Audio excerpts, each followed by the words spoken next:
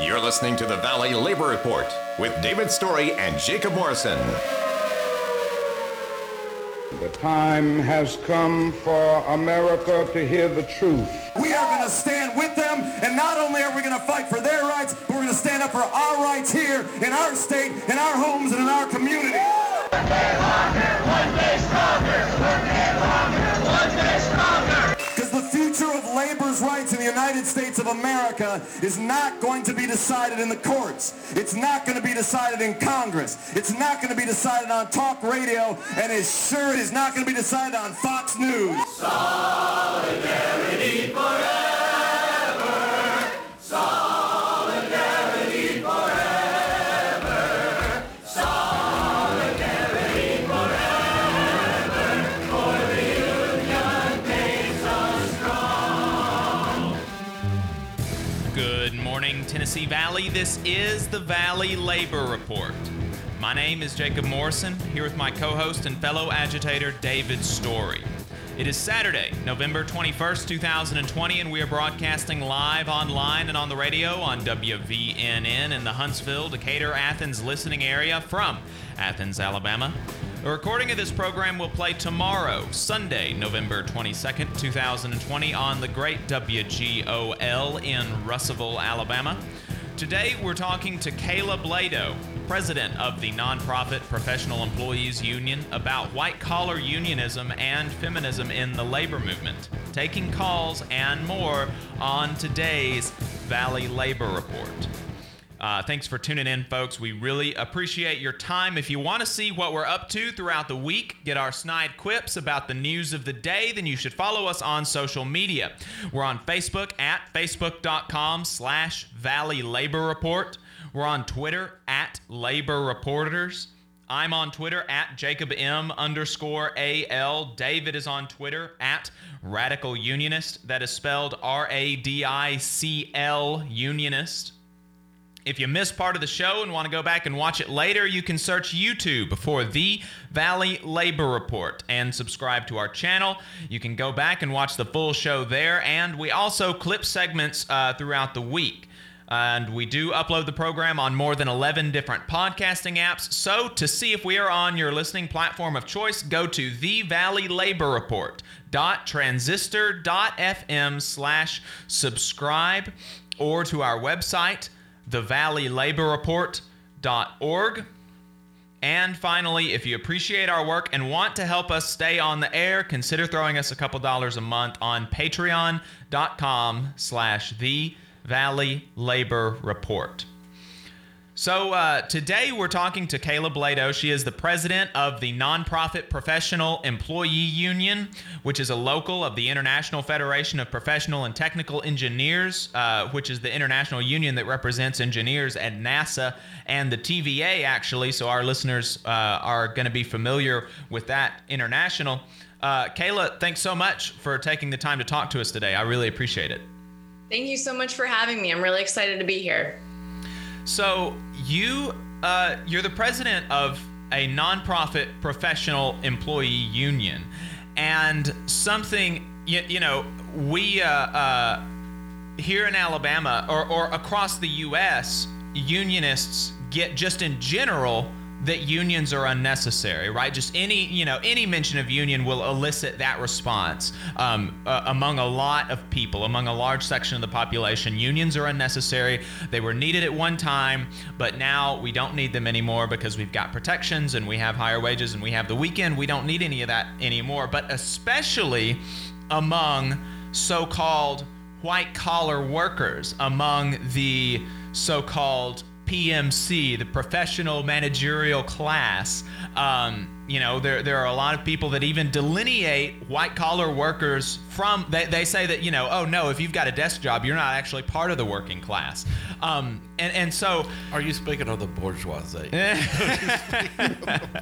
So Kayla, tell us what are your thoughts about that kind of narrative about unions and not being needed, especially in the white collar world? Yeah, I mean, I completely disagree with that.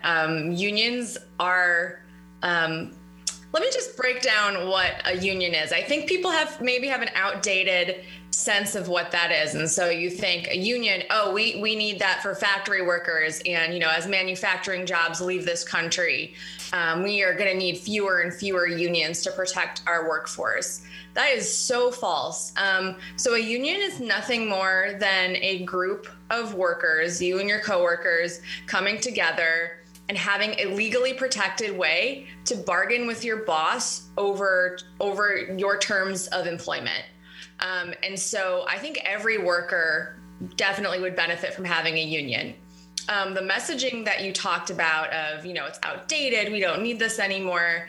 You know, the bosses have done a really great job of getting their message across to everyday people. You know, we see people voting against their own interests all the time. This is just another example where, you know, having a union really benefits folks.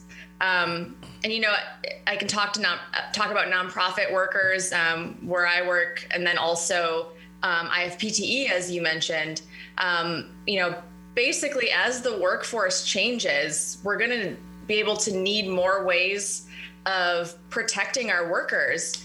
And something I always like to talk about is that, you know, just because you have a master's degree or a PhD or a law degree, or even if you don't, but you just have a desk job, that does not mean that, you know, you are secure in your job. You're still an at-will employee. That doesn't mean that you're free from a toxic work environment.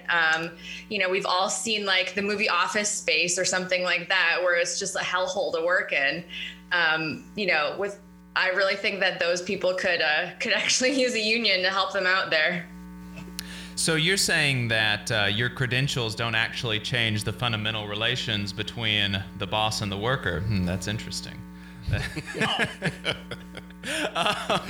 And you know, I think that's exactly right. And you know, I would be considered a professional employee. I have a bachelor's degree in mathematics. I'm a project manager.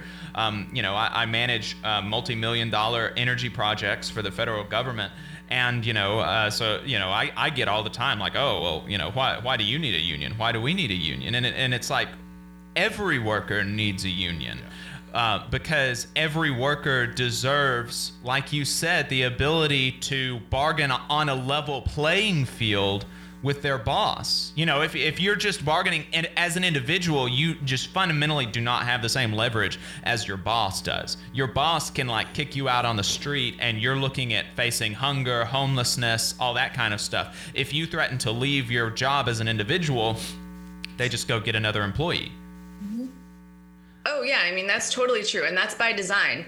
I mean, you know, over the last several decades, employers have worked really hard to influence legislation and to basically stack the deck against workers so that at every single opportunity from your first day on the job, you know, signing non-compete agreements, not having, you know, a solid schedule, to throughout your job, not having the ability to form a union without the employer getting in the way.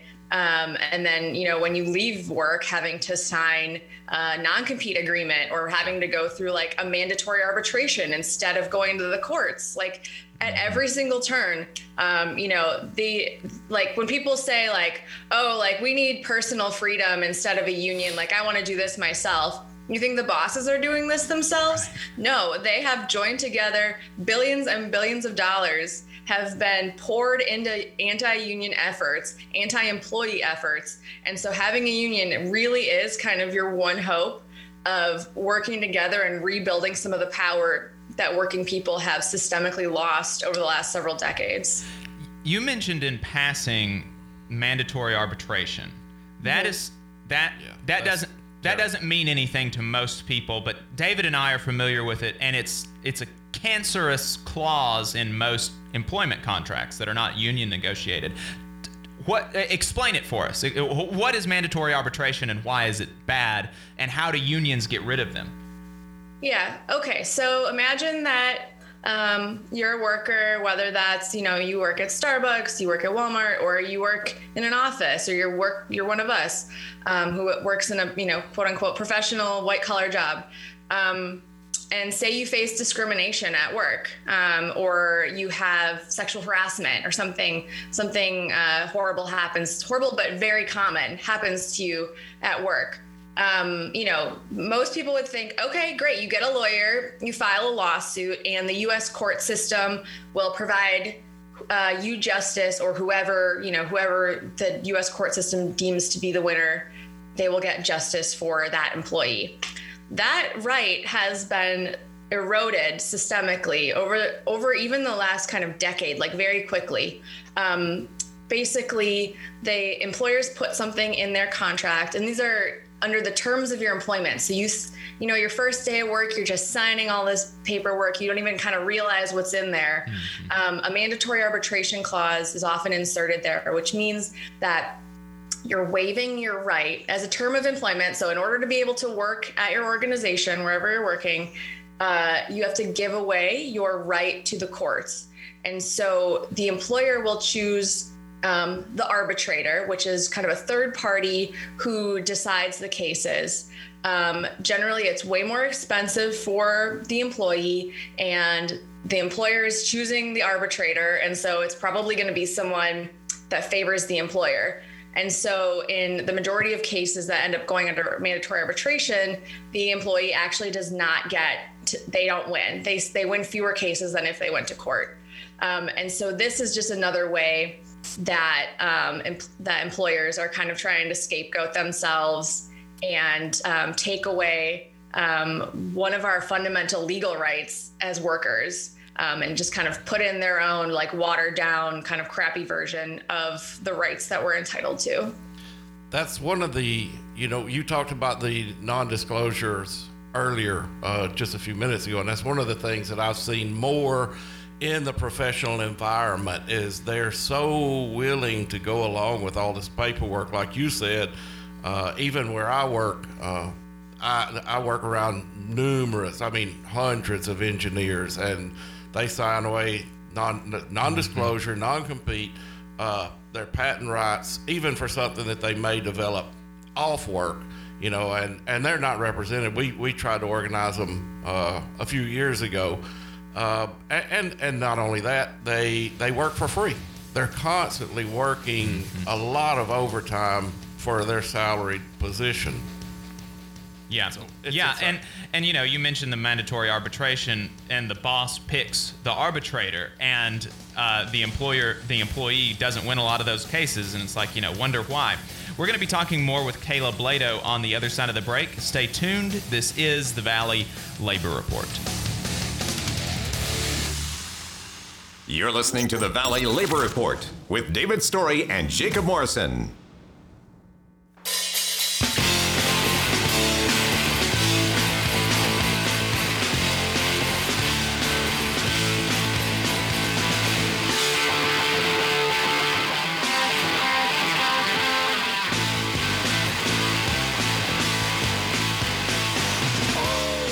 All right, folks, welcome back to the Valley Labor Report. My name is Jacob Morrison, here with my co-host David Story. On the line, we have Kayla Blado. She is the president of the nonprofit Professional Employee Union, a local of IFPTE, which also represents engineers at NASA and the TVA.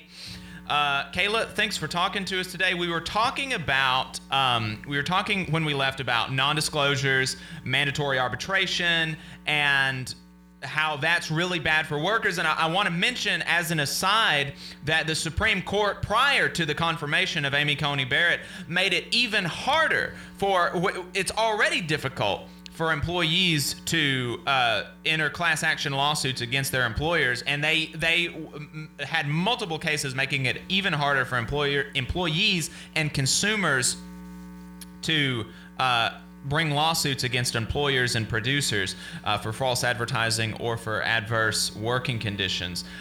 So we can only imagine how much worse the Supreme Court is going to get, which underscores the importance of unionization as a means to protecting your rights on the job, because we can't rely on the Supreme Court to protect us.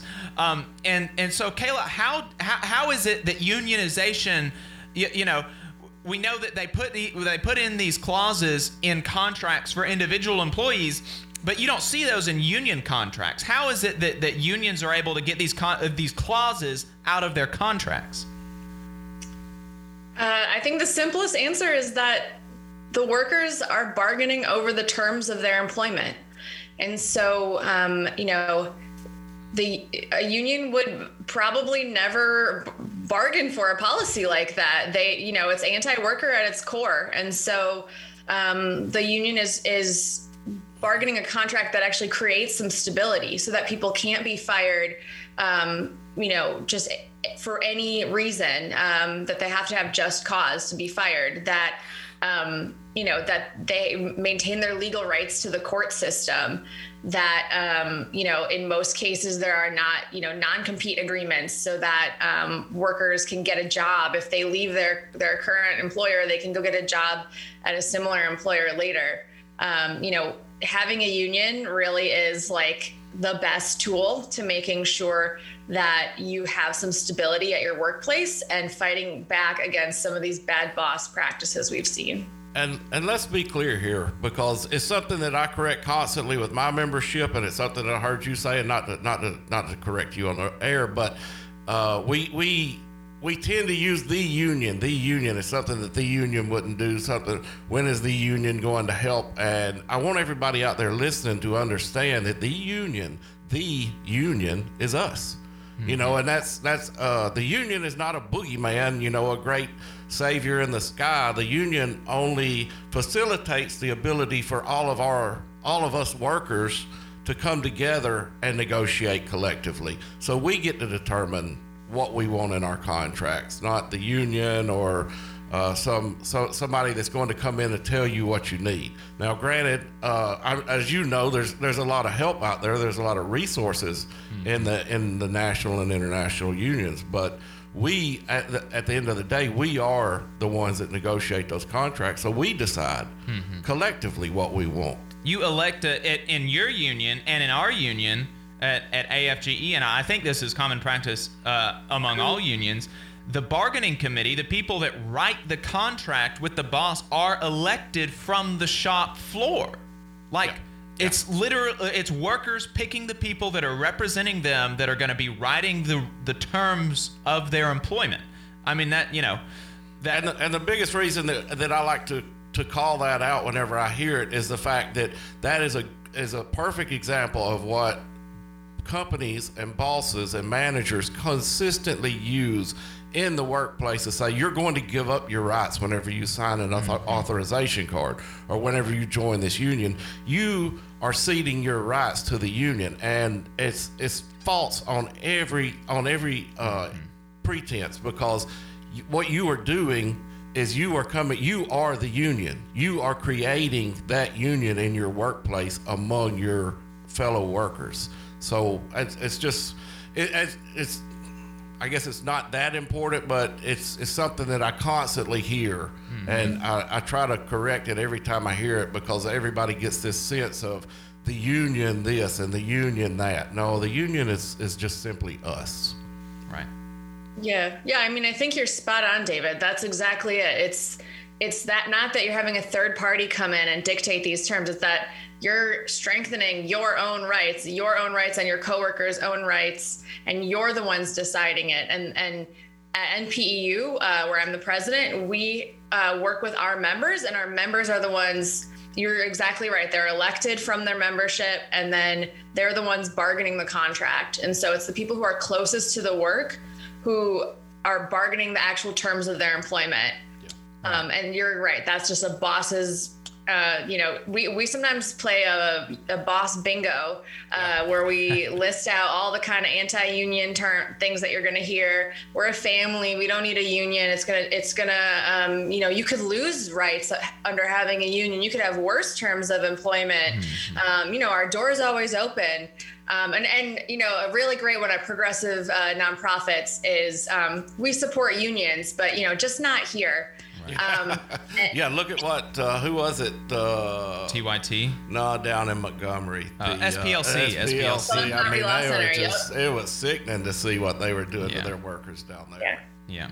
Yeah, well, and another thing, and folks, if you've got any questions for Kayla, she is a professional, white-collar, nonprofit unionist. And, you know, so if you've got any questions for her, give us a call, 1-866-494-9866. She'd be more than happy to take any questions. But, you know, just on that theme, like, it's not big bosses coming down, people that are being paid, you know, exorbitant salaries. And in fact, you're the president of this union, Kayla, and you're a volunteer. You're here on your own time, spreading the good word, the gospel of unionism, on a radio show in Alabama, 12 hours away from where you work, because you believe in the cause. You do this work for free. Yeah, yes. Thanks for rubbing it in, Jacob. I'm happy to be here. Yeah, well, and you know what? Well, both of us are here for free, Yeah, too. we're here for free. Don't feel bad. Any unionist knows that any time on the weekend it's voluntary. That's true. That's true. I mean, it doesn't take a break. Like, worker suppression doesn't take a break, so we can't either. Right.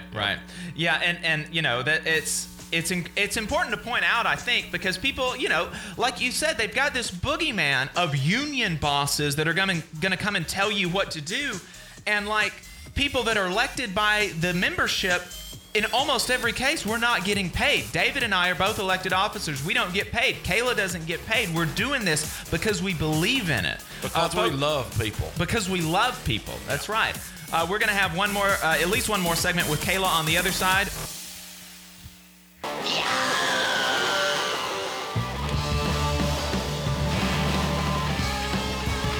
All right, folks, welcome back to the Valley Labor Report. My name is Jacob Morrison, here with my co-host, David Story. That intro music you heard was Lee Baines III and the Glory Fires. If you want to check them out, they're on YouTube and Facebook. They're a band out of Birmingham, Deep South, wide open, far left, liberation, gospel music. Is there anything that people in the South love more than gospel music? Gospel and music. A great brother of the show. He's been a good friend of the show. Extreme ally. Good friend of the show. Lovely. So we're talking to Kayla Blado of the Nonprofit Professional Employee Union, which is a local of IFPTE, the International Federation of Professional and Technical Engineers. If you've got a question for her about white collar unionism, give us a call. 1-866-494-9866 is the number. Kayla, we've talked a little bit about professional unionism.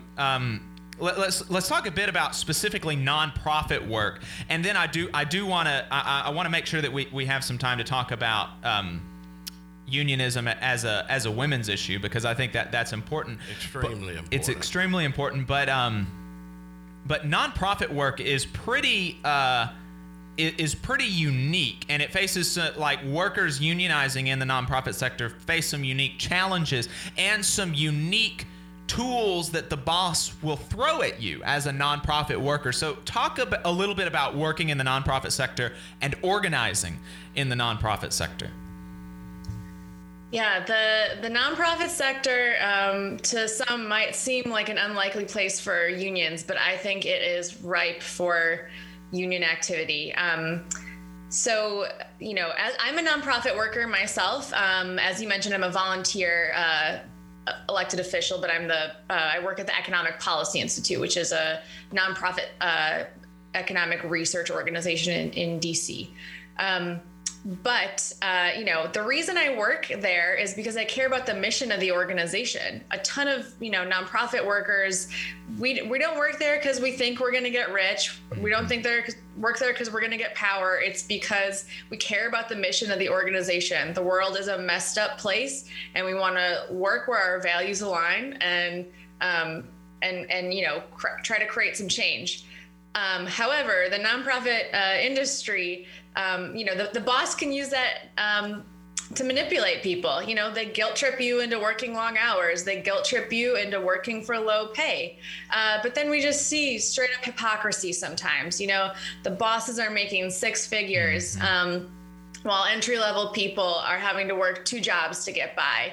And we just think that's extremely hypocritical at progressive nonprofits who, claim to care about these issues, about worker rights, about reducing income inequality, that sort of thing. And then having workers work for low wages or work in a toxic environment. Or work for free in some instances, with these, what do they call these college interns? Oh, yeah. I seen a show on the college interns here a while back about how the government and nonprofits are extremely abusive to college interns coming in.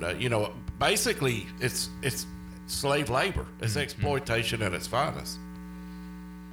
Yeah, it's the people who have the least amount of bargaining power, and especially in DC, it's like all about networking. Maybe it's about filling a few years before people go to grad school, and so the employer really doesn't have a lot of pressure on them to treat their workers well, and so we want to. We form together, we bargain for good contracts, we fight against discrimination, we standardize pay rates, creating a good work-life balance. And particularly now during the pandemic, we're all fortunate enough to be able to work from home at the moment. But we want to create the conditions on which we're going to go back to work. We don't want our employer just deciding that one day they're just going to send us all back to this, dangerous germ-infested office, or have people take public transportation to get there. And so having a union right now talking about the impact of working from the office and what kind of safety procedures we want when we go back is really crucial. That's a good point. We had some new hires come in over the past couple of weeks, but yesterday I just met with a group of them, and we were doing a union meet and greet. They're coming in. And I asked specifically, how many of y'all have ever worked in a union environment?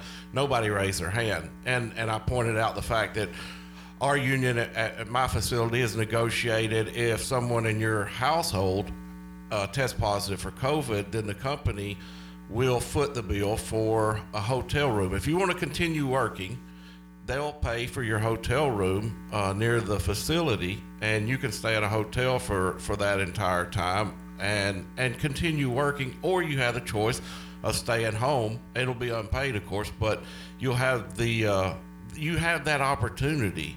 And one of the guys spoke up and said, I've never heard of that, and it's absolutely amazing that they're doing it because nobody else is doing that. And I'm like, well, they're not doing it out of the kindness of their heart. They're doing that out of the fact that early on we negotiated with them and said, look, we're not going to allow you just to send people home and not pay them for something. There has to be another alternative, and we're going in and negotiating these tools.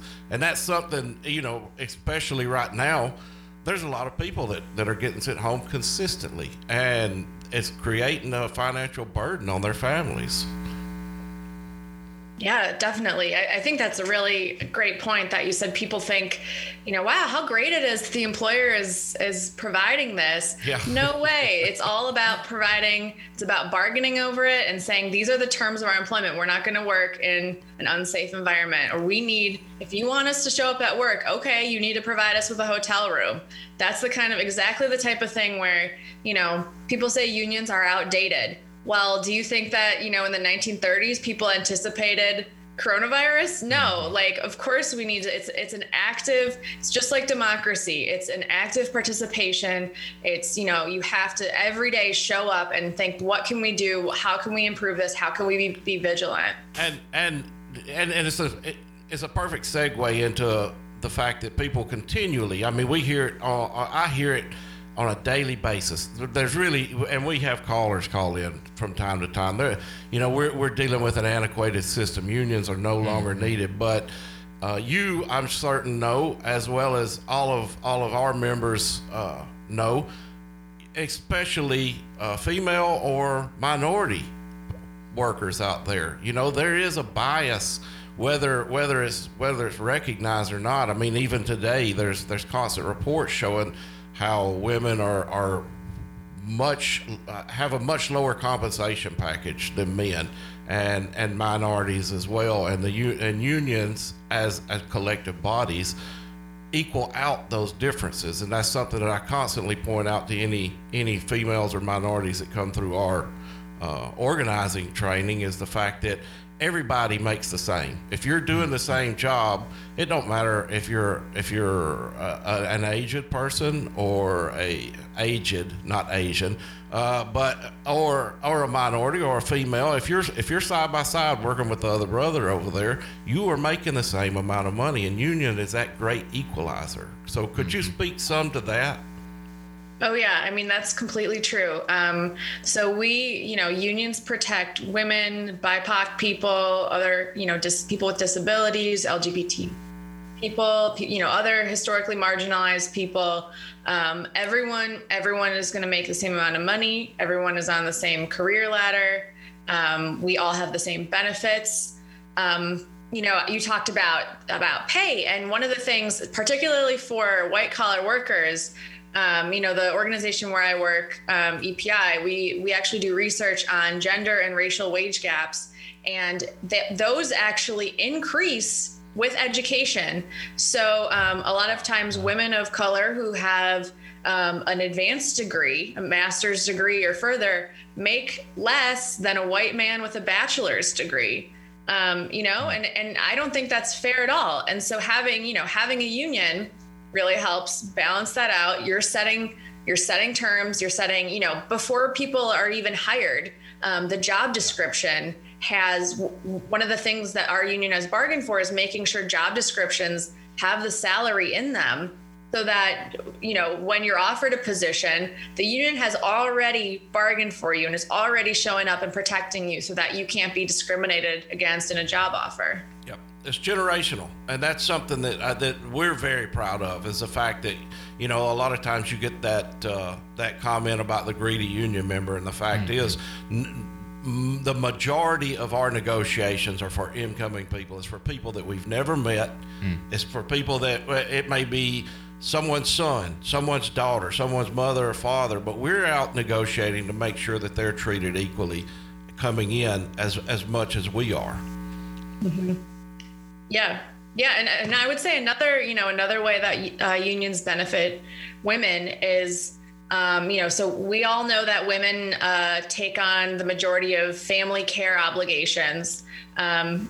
So providing, benefits for that. Also providing dads and everyone who has kids with parental leave, so that women are not specifically penalized for taking maternity leave, that anyone who wants to be a parent, gets that right, but also it's not held against them later in their career. Right.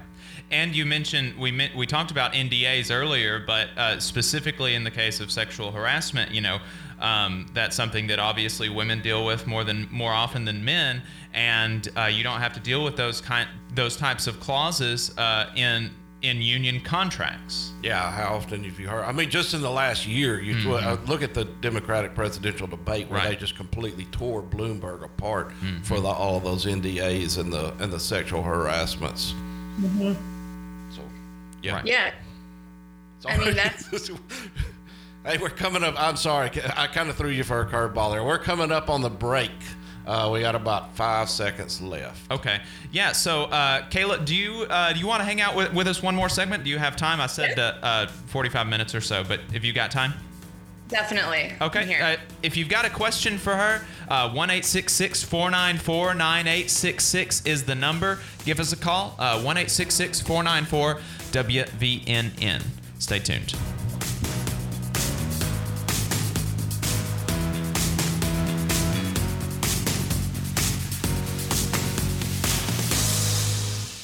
You're listening to the Valley Labor Report with David Story and Jacob Morrison. You call the principal J-Rig, add it up. You call the first, add it up. You call the principal J-Rig, add it up. You call the five. You call yourself a girl. You call yourself a girl, boy, you spoke out. You call the meeting. All right, folks, welcome back to The Valley Labor Report. My name is Jacob Morrison, here with my co-host and former band member, Watch it. David Story. Don't put me on the spot. I just learned like a month ago or so that he played guitar, and like I'm always looking for somebody to play guitar and sing Union hymns with me. And I've known David for years, and he's kept this information from me. You sing a little bit different hymns than what I'm used to playing. And now I learned that this fellow was in a band when he was younger, or I don't know, maybe it was just before I met him. Presumably it was when you were younger. It was quite some time ago. Quite some time ago. Okay. Well, man, you're gonna have to bring a guitar into the studio sometime. Yeah, that ain't play gonna for happen. everybody. Anyway, we've got on the line with us Kayla Blado. Thank you for staying with us. If you've got a question for her, the phone number is 1-866-494-9866. Yeah, and look, folks, there is a ton of professionals in our community. I was reading earlier this week when Jacob talked about having Kayla on that Huntsville has the highest union density of professional engineers of anywhere in the nation. So don't act like there's not a lot of people out there with some questions. I know y'all are scared. We're going to protect your anonymity. We won't put your name out on the radio if you don't want to hear your name out on the radio. Call in with some questions, and we'll be more than happy to answer them, and she'll be more than happy to answer them. Kayla, how are you doing this morning? I think Jacob's got a phone call right now he's dealing with. Oh, yeah, can't wait. I'm good. I can't wait to hear some of your guitar music. I can add that our union's making a playlist right now. So we're actually doing a training later today for some of our new members about how to prepare for bargaining. And one of our ideas was to create a playlist of songs that we can give to members so that before they start bargaining, they're all pumped up, they're all unified. So any recommendations to add to that playlist? If callers have recommendations, I'd love to hear those too. Yeah, our union actually, it's defunct now, but 3 or 4 or 5 years ago, the Machinists Union brought together several members from all across the nation, and possibly, because we're international, I think there may have been some from Canada as well. And they put together a CD of their own personally written music. It wasn't covers, it was actual original music. And it's pretty good. It's actually real good. So that may be something to look into. I think you can find that on YouTube. You know what? And now that we've talked for a little bit, I understand exactly what the nonprofit in your union stood for. But originally, when Jacob was discussing bringing you on, I was like, why do they call themselves nonprofit? All unions are nonprofit. But now I've got a better understanding of you're not nonprofit in as much that the union's nonprofit, because we are all nonprofit. We're not making money off the backs of the members, but you're actually representing nonprofit workers. Yep. Definitely. We represent, currently we represent 32 different nonprofits across the country, and we've got a few dozen more that are not public yet that are working on organizing right now. Okay. So we have Dan from Madison on the line. He had a question about... Hello. Dan is on the line. Dan, yeah, I can hear you. Oh, sorry. I'd cut my mic off for a second. Okay, Dan, can you hear us? Yeah, that's a little bit better. Okay, there we go. So yeah, go ahead and you had a question about I if I understood correctly, you're a union member. Believe it's good, folks, to have unions, but you've had concerns about people quote abusing the union privilege. Is that my understanding? Yes, that is. I'm just about my way out the door anyway. As far as employment, I got plenty of years, and I just had surgery, so I'm pretty well going to be leaving everything, so I won't have to deal with it anymore. But I just, it's inside my heart and my conscience, I wanted to express, the disappointment. And sometimes you have union members that take advantage of the privilege that we're very lucky to have. And it's great that we do have unions. You're right, it does represent the workers, but it's a shame that you get people that just don't care. It's all about themselves. And, and I'm sure you guys come across people, union members like that, and that's a shame that we have to deal with people like that. Yeah, I think we talked last week for a little bit, Dan. Thanks for calling back. I sincerely appreciate that because we didn't have a whole lot of time to spend with you last week. Or I think you may have been going out the door at the time and had some previous commitments. But that's something we constantly talk about in our leadership classes as far as our union, local union here goes is, it's incumbent because you're right. We do provide a lot of benefits that most workers out there do not have. And some people come in and it's union or non-union. It's going to be the same way. Everybody knows the worker, whether they're even the ones that's in a non-union facility that skates by on the skin of their teeth constantly. But I think it's incumbent upon the union leadership and the stewards on the floor when we see something like that happen to address it and address it before it becomes a problem. And one good example is we've had, like you said, we've had people take advantage of Family Medical Leave Act, and when we hear that from our membership, we generally go address that with the member and say, look, we can't talk. You've got HIPAA laws in place. We can't talk about your medical conditions, but we want you to know that some of your fellow brothers and sisters think that you may be abusing this leave, and we want to address it because we don't want to see people get in trouble. That's the biggest thing is we don't want to. I mean, it sounds hypocritical, but I don't want to have to go in there and represent somebody that we know has done wrong. We want to represent people that have been exploited or been oppressed, not the other way around. And I want to say really quick, Dan, and then I'll let Kayla get in on here as we're coming up. We've got about 4 minutes left, but like David said, I think it's important to address these issues and for brothers and sisters on the job to have these conversations with one another. But I think that even given the one or two or three or four coworkers that you're going to have that do abuse the systems that we have in place, I think it's much better that we have these systems to protect the majority of workers that don't abuse the system. And I think that you're going to have a lot more frequent and more egregious examples of taking advantage of things, quote unquote, from the boss, from the executives, from the people in the management.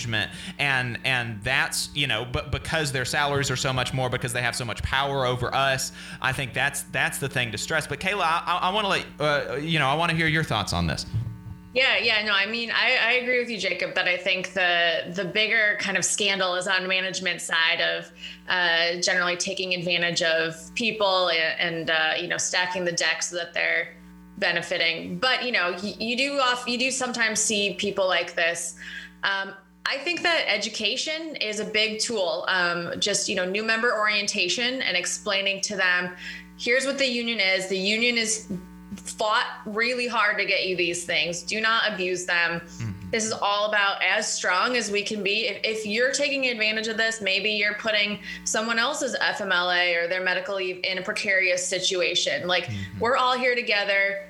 Don't be selfish. Definitely take something if you need it. Certainly, absolutely take it, because that's what it's there for. But think about it as a collective. Think about as the union, as our position and how we can strengthen it in the future to be able to win better and more benefits for our workers. Yeah. Dan, did you have, it sounded like you may have had a follow-up to that. Go ahead. I do. I'd like to add to it.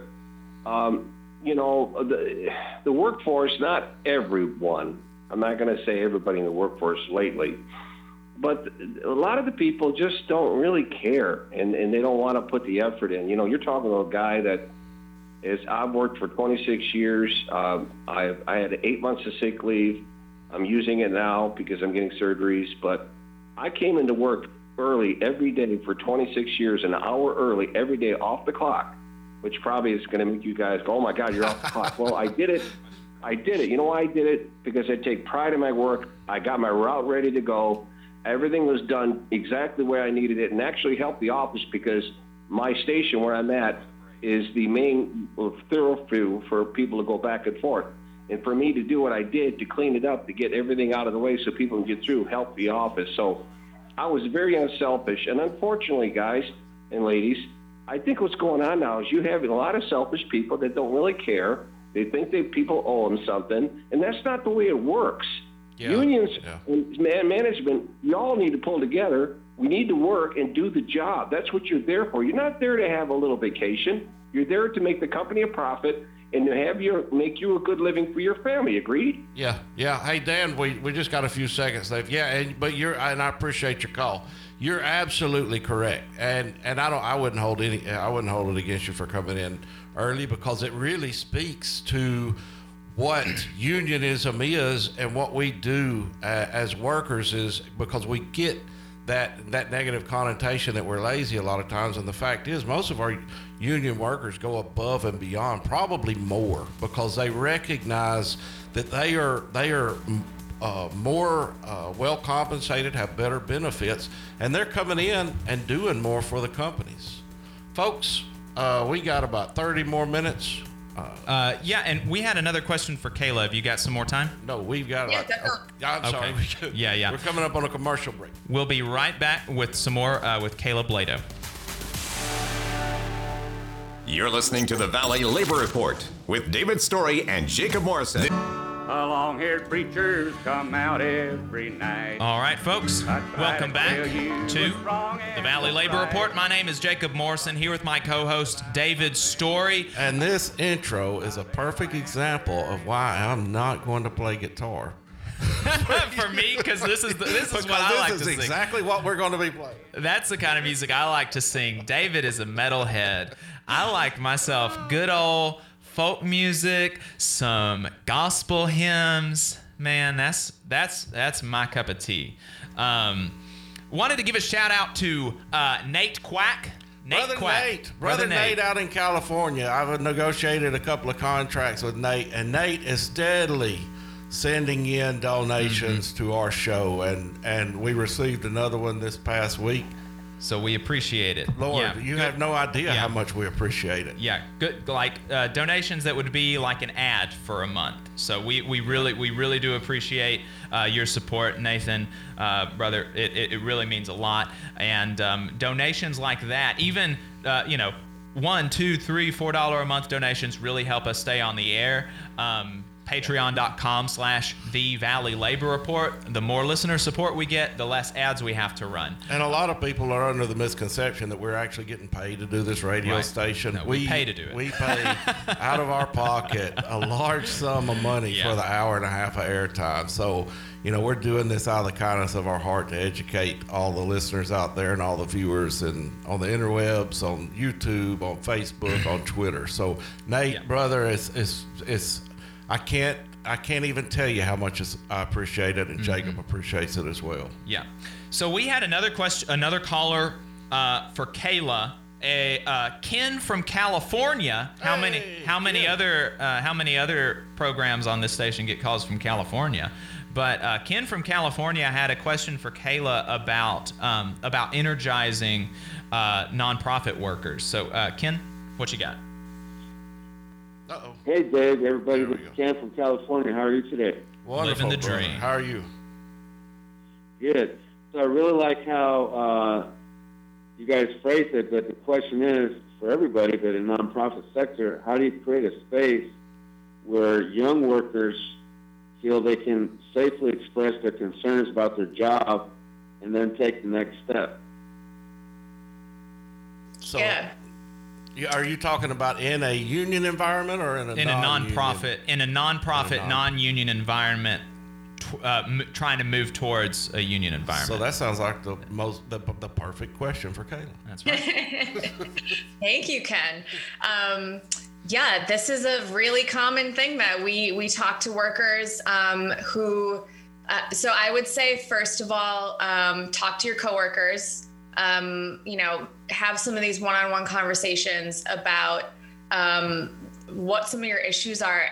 And if you're having an issue, it's probably pretty clear that, other people are having a similar issue, or, maybe there's some type of systemic problem that basically, you're facing. And so getting workers to kind of focus on what's the issue at hand and how can we solve it?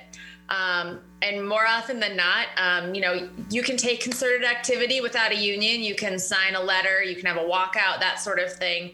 But you're really not going to create sustainable change without a union. And so I would then tell the group of workers who are the organizing committee, who are most energized about the union, to do some research and find a union that would represent workers like you. So my union, the Nonprofit Professional Employees Union, there are many other, depending on the type of nonprofit, your location, there are other unions that represent workers like you across the country. Reach out to them, have those initial conversations, and basically you're gonna have to do, especially now, we're all on Zoom, a lot of nonprofit workers are working from home. Have a lot of Zoom calls after work. We try to make them fun. People can bring drinks, they can have songs, trying to make it a fun space, and also one where, we create and foster trust so that they know that we're actually working in that worker's best interest. Yeah. Ken, did you have a follow-up to that, or is that? No, that was expressed very well, because I remember back in the day, almost 40 years ago, when I organized a chapter at the district attorney office. All the nervousness that goes through you, getting the vote going on. So I'm glad that Kayla addressed the audience, that people that are not in unions realize you can do it. Yeah. And Brother Ken's, he's a friend out of California. California's got a little bit better labor laws than we do in Alabama. Fortunately for y'all, unfortunately for us. But even then, you see what happened this past week with the Uber and Lyft drivers, and it's just terrible for those folks. So a union is going to help no matter where you're at, no matter what state you're in. And it kind of goes back to the same thing that me and Jacob always tell you: don't rely on the government for assistance. Organize yourselves and work collectively to gain what you want.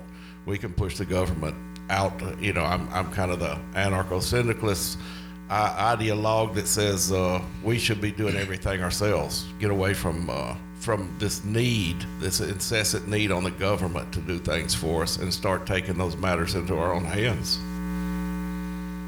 And with that, dead silence.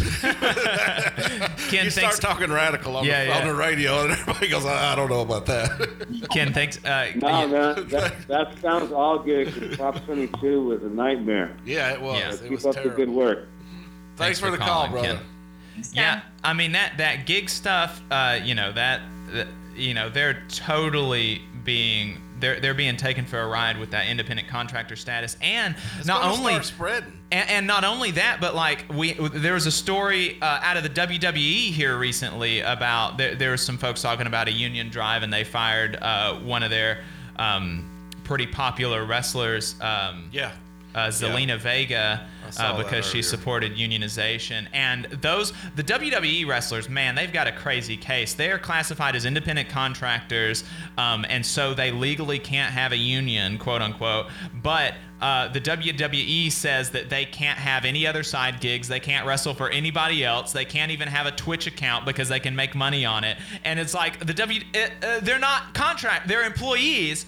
And the WWE is totally taking advantage of those folks. They don't have the benefits that they ought to. I mean, it's really, really a bad situation over there. And look, none of this, and I'm sure Kayla can speak to this, but none of this happens in a vacuum. For anybody out there listening that, we're in Alabama, but we got listeners all across the world.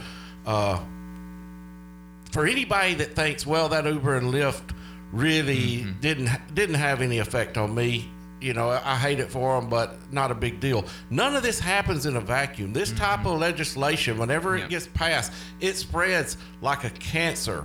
And every other business will start looking at that and saying, there is another opportunity for us to exploit our workers that we're not doing. So, and I'm sure it's probably, I'm not going to bash the nonprofit sector, but I would assume it's probably fairly prevalent in the nonprofit sector as well.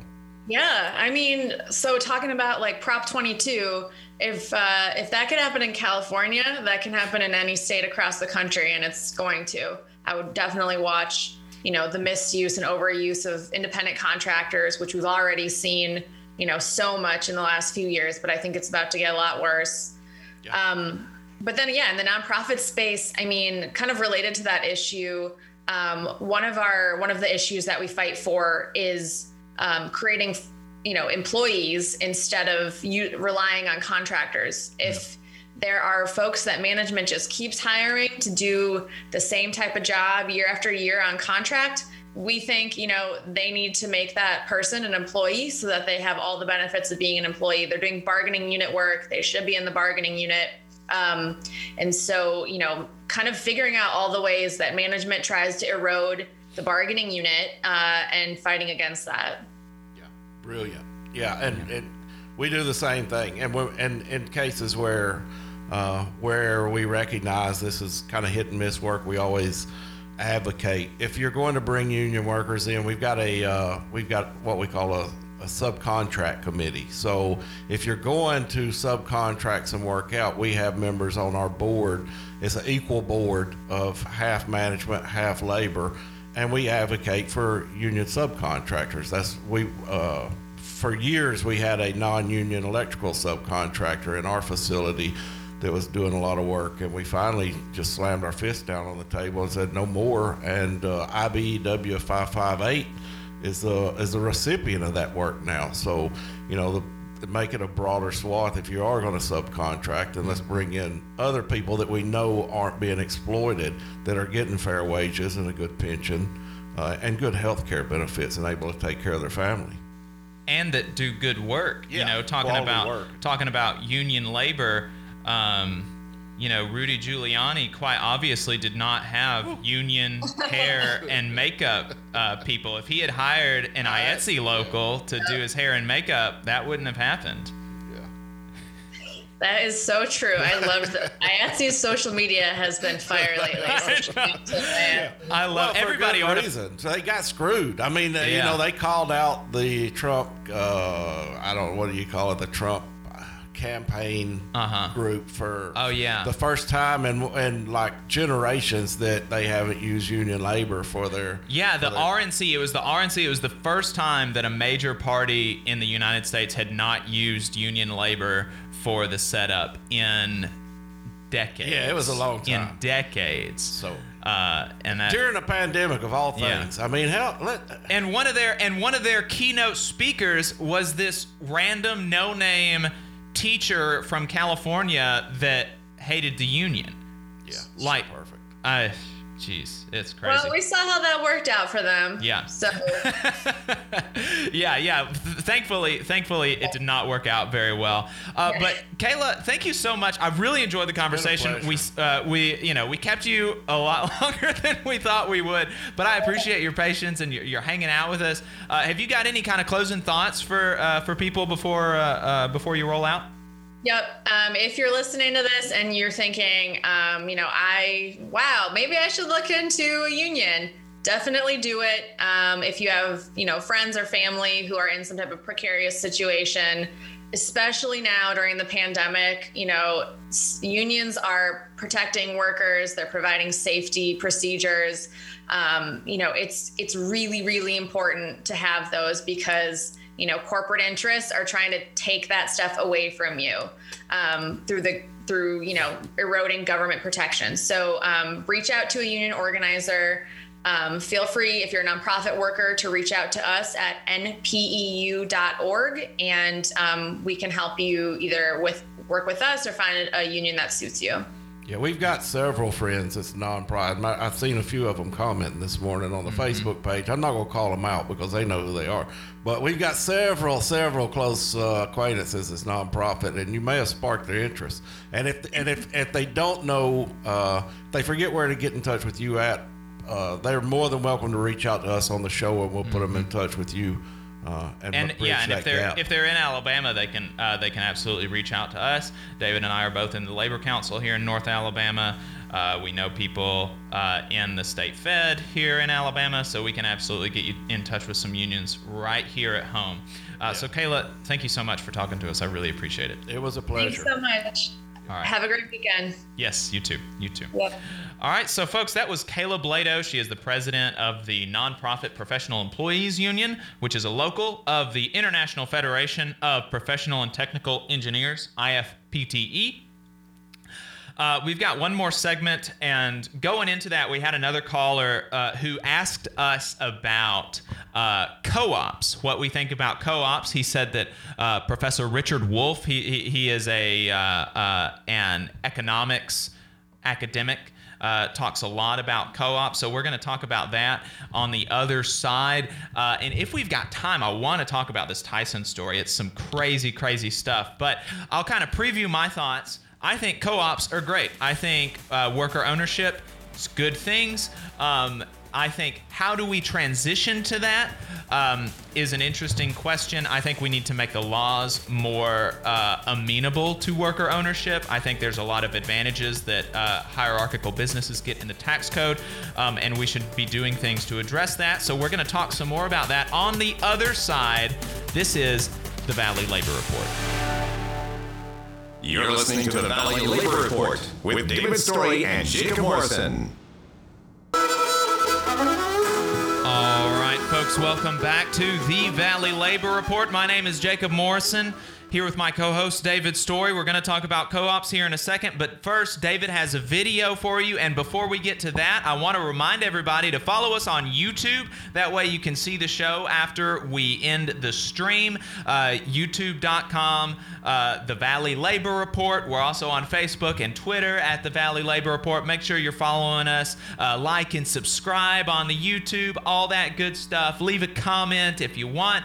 So, David, you've got a video for us. Yeah, I hope this works. You know, the last time we tried this out, we couldn't get the audio across the radio, so hopefully this works. But, you know, the big thing is we lost a couple of members in the past month in our union. Brother Dave Lehive out of IEM District 141, we wanted to kind of give a shout out to him for creating this video, but also we wanted to tell him a sincere thanks from us, because when we started, Brother Dave recognized early on the work that we were doing here in Alabama was important, and he was really instrumental in kickstarting our social media accounts and bringing people in and things like that.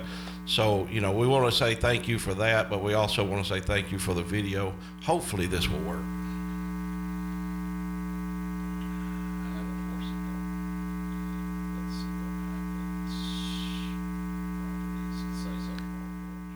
All right, so we're trying to check this, trying to check and see if we can get the video to go out over the radio and the stream. Is it going out over the stream? It's going out over the stream, but we can't get it on the radio. Still not able to get it out on the radio. That's unfortunate. Well, we'll have to do some more. Maybe we can play that next week. We'll have to do some more tinkering on that. But we'll link to the video. We'll share the video after the broadcast. So make sure you're. That's unfortunate. Yeah. That's the problem with the. You know, we're doing so much here at the station with the streaming, trying to bring in as much audience as we can, and unfortunately, neither one of us are professional producers by trade. So yeah. Maybe we can bring Kayla on full time, and she said she told us she was a radio producer. But so make sure you're following us on Facebook. We'll share the video after the stream. So let's talk about co-ops. We had a caller talk about co-ops. He said that he thought that was interesting, but he wanted our thoughts. And so, you know, my thoughts are basically what I said before the break. I think that worker ownership is great, and I think that actually if you know, some of the criticisms of worker ownership, of worker co-ops, are that it's not as efficient, that you're not going to be able to be as efficient, to do as good a work. And there have been studies on this that study the productivity of worker co-ops versus traditional hierarchical businesses. And actually, what you'll find is that not only, of course, you know, that you would imagine that people that work in worker co-ops would make more, would have better benefits, would have more flexibility, like their working conditions and their pay would just be better as a function of worker ownership, as a function of the fact that they don't have a traditional business owner. Everybody is an owner, so everybody gets gets a part of the profits. But in addition to that, worker co-ops are actually more productive and more efficient than traditional hierarchical businesses. And so, the question isn't, can this work? Because it obviously can, and it does where it's been implemented. And worker co-ops actually, they die at the same rate as traditional hierarchical businesses. So there's certainly no disadvantage, and there are multiple studies that show advantages to productivity and efficiency and cost and everything like that when you move to worker ownership of a firm. So the question then is, how do we make the transition? I think one of the low-hanging fruits is just making it as easy to start a worker co-op as it is a traditional hierarchical business. You can get business loans, you can get tax breaks, you can get all sorts of things much easier as a traditional business than you can as a worker co-op. So that's the first thing. That's just make it as easy to start a worker co-op. I think the second thing is, this is something that Jeremy Corbyn and the Labour Party pushed in the United Kingdom, which I think is just simply common sense if you think about it. It's a putting into law a right of first refusal, which means that at any time, in a traditional hierarchical business, if the business owner wants to sell or go bankrupt or fundamentally change the structure of the organization, before he can do that, he has to offer it to the workers at a fair market value. He cannot sell it to somebody else before he offers it to the workers. Or she. Or she, we kind of getting gender specific there, but yeah, I think that's the and that's the purest form of a democracy in work, is for the workers to actually be working for themselves, collective. It's a purest form of unionism. Well, and it's not even, expropriation. Like, this is just like these people, the people that worked at a firm, they put in some cases, their life's work was dedicated to working for this firm. And it's just saying, look, the owner can't do whatever the hell he wants with this business. He has to offer it at a fair market price to the workers. And then the government should offer a loan to the workers so that they can buy the business and turn it into a worker co-op. I think another thing that would be good is for unions. We talk about not relying on the government. What I just said was a government policy. I think it would be good for unions to start pushing for a right of first refusal clause in their contracts, because oftentimes we can't rely on the government to put in good policies. And so a way to get around not having to wait on the government is, if you're on a negotiating committee, if you are in a union, start agitating around this issue. Start talking to your coworkers and say, hey, I think that our boss, or the owner of this company, shouldn't just be able to sell this company to whoever the heck, it's some Chinese capitalist or something. I don't think that they should be able to do that. I think they should. Or venture capitalists, or Elon Musk. I think that they should have to offer it to us first. We're the ones doing the work. I think we should have an opportunity to buy the company if we want. Yeah. Doesn't mean you have to. But that you should have the opportunity, and I think that should be something that unions start pushing for in their contracts. And so I think one, it's obviously good for worker ownership of firms. I think it's good, and I think those are some real practical, pragmatic ways to begin the transition.